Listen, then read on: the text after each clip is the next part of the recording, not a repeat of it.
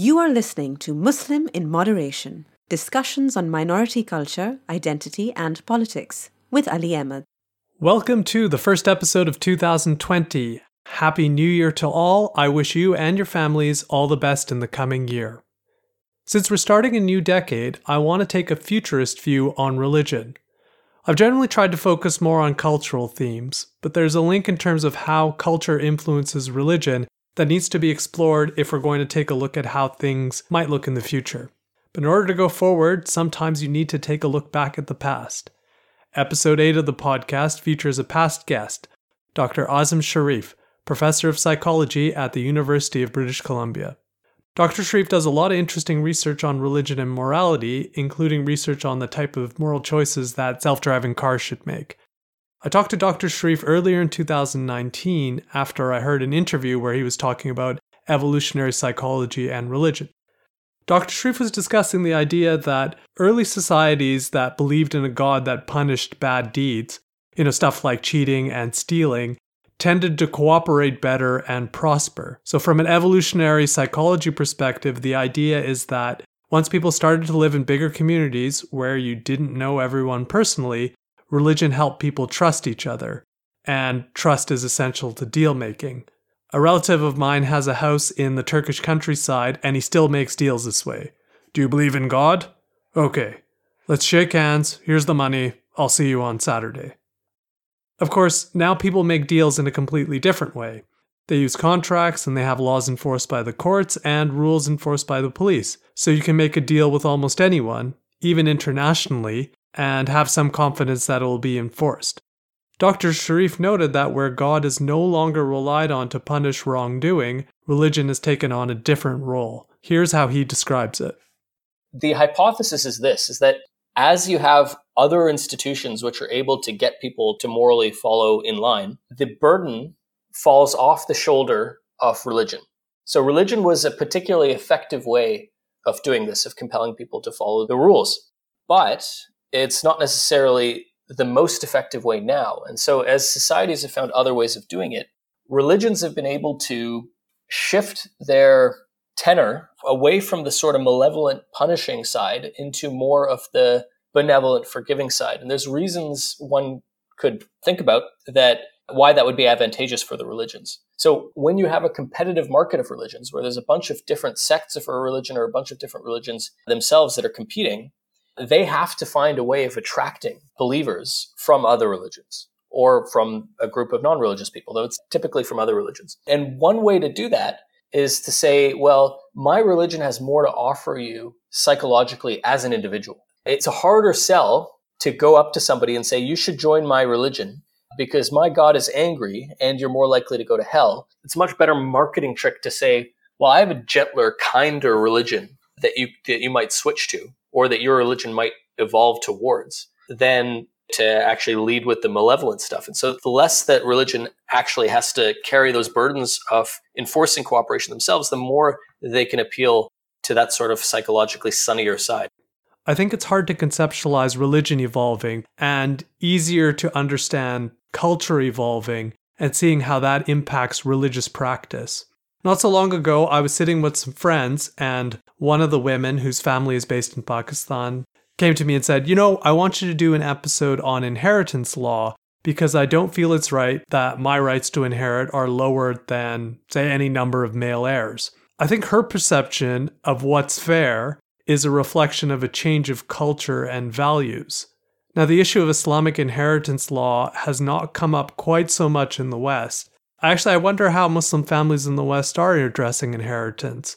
I could be wrong here, but my guess is that many families divide their estates between their children equally, or what's more likely is that they don't make a will at all, and they leave it up to the courts, who are going to do the exact same thing. So this is just one example, but it's not hard to think about other examples where culture takes precedent over religion.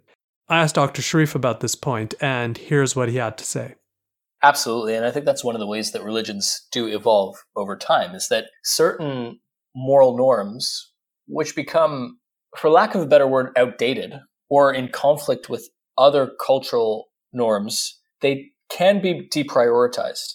And we see this in all sorts of morals that have sort of fallen by the wayside. you read the sort of moral edicts that are placed in the Old Testament, many of those are not followed anymore. They're deprioritized in the way people talk about those religions. They're not the ones that they talk about when they say, well, this is what's important to follow. And they tend to, I think, probably fall away from how religious leaders teach the religion because they are socially outdated. And so I think there's nothing that's hard and fast about any rule in these things. And one of the ways they get chipped away is because they come into conflict with other cultural systems or cultural priorities. The interaction between religion and culture is really a difficult one to figure out. I gave the example of inheritance law earlier, and while I talked about some changing views in terms of fairness and equality across genders, at the same time I know lawyers who are working on creating a standard template Islamic will for use in Canada and across North America, and it'll be interesting to see what the adoption is like. Perhaps an easier way to see how culture influences religion is to look at different countries. Around the time I was talking to Dr. Sharif, Brunei was in the news for its Sharia penal code, which called for stoning, whipping, and amputations for various crimes. I put it to Dr. Sharif that Western Muslims probably wouldn't support these punishments, even if the crimes were committed against them. That's exactly right. And you'll see sort of schisms in different communities of the same religion, if you could even call it the same religion anymore because of those community differences, where in, say, Canada, you'll find a very different set of punishments and a very different set of what's considered wrong, which actually deviates considerably with the historical record of something like Islam. Whereas in Brunei, they seem to be sticking to a more historically accurate but societally or globally retrograde set of punishments and set of norms. And so you see schisms happen in the religion. And what you'd expect over time is that one way will triumph, or you'll have religions split, which has happened many times over history as well. And then those different sects of the religion end up competing themselves. And so it's a process. It's a very Darwinian process of evolution that which is more fit to the time is the thing that survives better. Careful research into the historical record. Now, there is a reason why I wanted to do this episode on cultural evolution and religion. There are a few trends that I've been watching over the past few years. Secular extremism and anti-religionism is the one that I worry about the most, in part because I think it's closely related to Islamophobia, like I discussed with Dr. Sharif in episode 3. But there's also let's call it a rational argument to be made for religion that I don't hear very often. One part of it is from the legal side. From the perspective of individual freedom, people should have the right to religious belief and conscience. There's a scientific argument about people having evolved to have religious belief. And there's another argument about religion and the embedded value that it holds. That's the case maybe being best made by Dr. Jordan Peterson in 12 Rules for Life and the lecture series, that religion contains embedded wisdom collected over thousands of years that people haven't fully articulated, and maybe most people can't absorb these lessons in a purely rational way, so it doesn't make sense to push religion completely out of the picture. In view of the way societies are changing, it's really clear that in order to survive these challenges, religious communities need to adapt to the times. But it's also the case that religion has been around for thousands of years, and some religions have managed to survive a really long time. And I asked Dr. Sharif about whether the religions that have managed to survive a long time had a kind of adaptive quality. And here's what he said. Absolutely. And I think it's a very interesting research area, trying to sort of reverse engineer religions to try to understand what about them made them successful. Because what you tend to see is that which is successful persists. And so what we now have in modern religions is the legacy of thousands of years of trial and error, right? So the example that I like to give is that there was an offshoot of Christianity. I guess there still is, called the Shakers. And one of their rules was that you can't have sex. Nobody can have sex. They only managed to maintain their numbers through inviting other people to join because, of course, there was no reproduction. There were no children being naturally produced. They were just being brought in from outside. That's not a feature that's likely to expand your religion, because the religions that have been most successful are the ones that have had many children, out-competing other religions or other cultural systems which haven't had as many children. It's something we call demographic swamping. And also it's a tough marketing trick to say, join my religion, you'll never get to have sex again, you'll never have children. So those types of features, though they might emerge from time to time, are not the ones that are going to be successful. Instead, what you see is there are certain things which are much more likely to be successful. And the two most successful, and we're just talking in terms of numbers of people, numbers of adherents here, but the two most successful religions have been Islam and Christianity. And there, what you see is that they've both been heavily proselytizing religions. They've made it a key feature trying to go out and convert people. And you can see why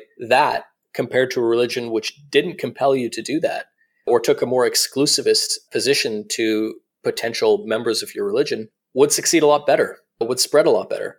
One of my mentors, Joe Henrich, is recently published a paper looking at another reason why Christianity itself may have been so, or at least a particular strain of Christianity, which is now the most successful strain, Catholicism, was so successful, is because it took an interesting approach to cousin marriage. It banned cousin marriage. It said it was a moral wrong and you can't do it anymore. And what that led to was a weakening of tight family units, which all just were sort of focused on themselves. There was a lot of nepotism going on. It weakened those family bands, which allowed wider societal bands to cohere. And that ended up being very successful from an economic standpoint. And partially is what enabled countries which adhered to Catholicism to become more economically successful than their peers which didn't have that ban on cousin marriage. So it's often these things, and it requires careful research to figure this out, but it's often these things that we wouldn't, some things are obvious, like the proselytizing things. Some things will be less obvious and only evident with careful research into the historical record. So just on a side note, I found that comment about cousin marriages really interesting.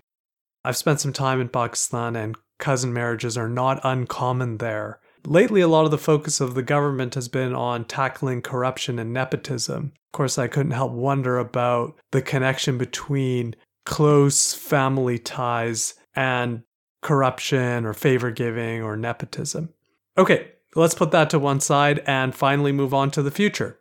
I talked earlier about some of the pressures that modern religions are facing, and I put the question to Dr. Sharif on how religions might evolve and change in the face of that pressure.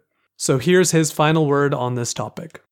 So I think they definitely will change because they always have. They are living cultural systems and they are responsive to social changes. We are going to encounter a lot of social changes pretty rapidly in the coming decades. And so they will change. They already are changing. What's harder is to predict how they will change. One thing that I've thought for a while, though I may be questioning this belief now based on new trends in the world and new data, is that it will be harder to maintain some of the more scientifically incompatible religious beliefs. As science grows, a lot of things that religious people believe become less factually defensible. It becomes more obvious that they're wrong. And in the face of that, you might see a similar deprioritizing that we talked about earlier, right? The strictly adhering to a certain set of fact beliefs might become a less important part of the religion. And they might shift in ways that are more centered around the community or cultural practices or other aspects. That's something which may happen. But the problem is, this is why it's hard to make predictions, especially about the future, is that you could see a backlash to that. So you could see that as a secular, scientifically literate body of the population grows, religious people, certain religious communities might respond by identifying themselves as different from that. And so they might double down on some of the unscientific fact beliefs that they have. What you're likely to see is different religions and different communities doing one of the two of these things, and then seeing a competition between those groups. The competition is likely to be that there's going to be the scientifically literate one that has more economic power, but you might see higher demographic rates, higher fertility rates among the ones that are subscribing less to say, the secular spread of scientific fact reality. And so then you have these kind of competing cultural forces in opposite directions. Right now, what you're seeing is that though there is a rise of non-religious believers in very wealthy parts of the world, globally, the proportion of non-believers is staying steady and is projected to fall a little bit simply because they have fewer children. So there's many complex factors that are involved in this. But one thing that I think we can rely on is that religions are constantly evolving, they're constantly changing, and they will continue to do that into the foreseeable future. Thank you for listening to Muslim in Moderation. If you enjoyed the podcast, please subscribe and give it a rating. A new episode will be out monthly. For guest profiles, episodes, and show notes, visit www.musliminmoderation.com.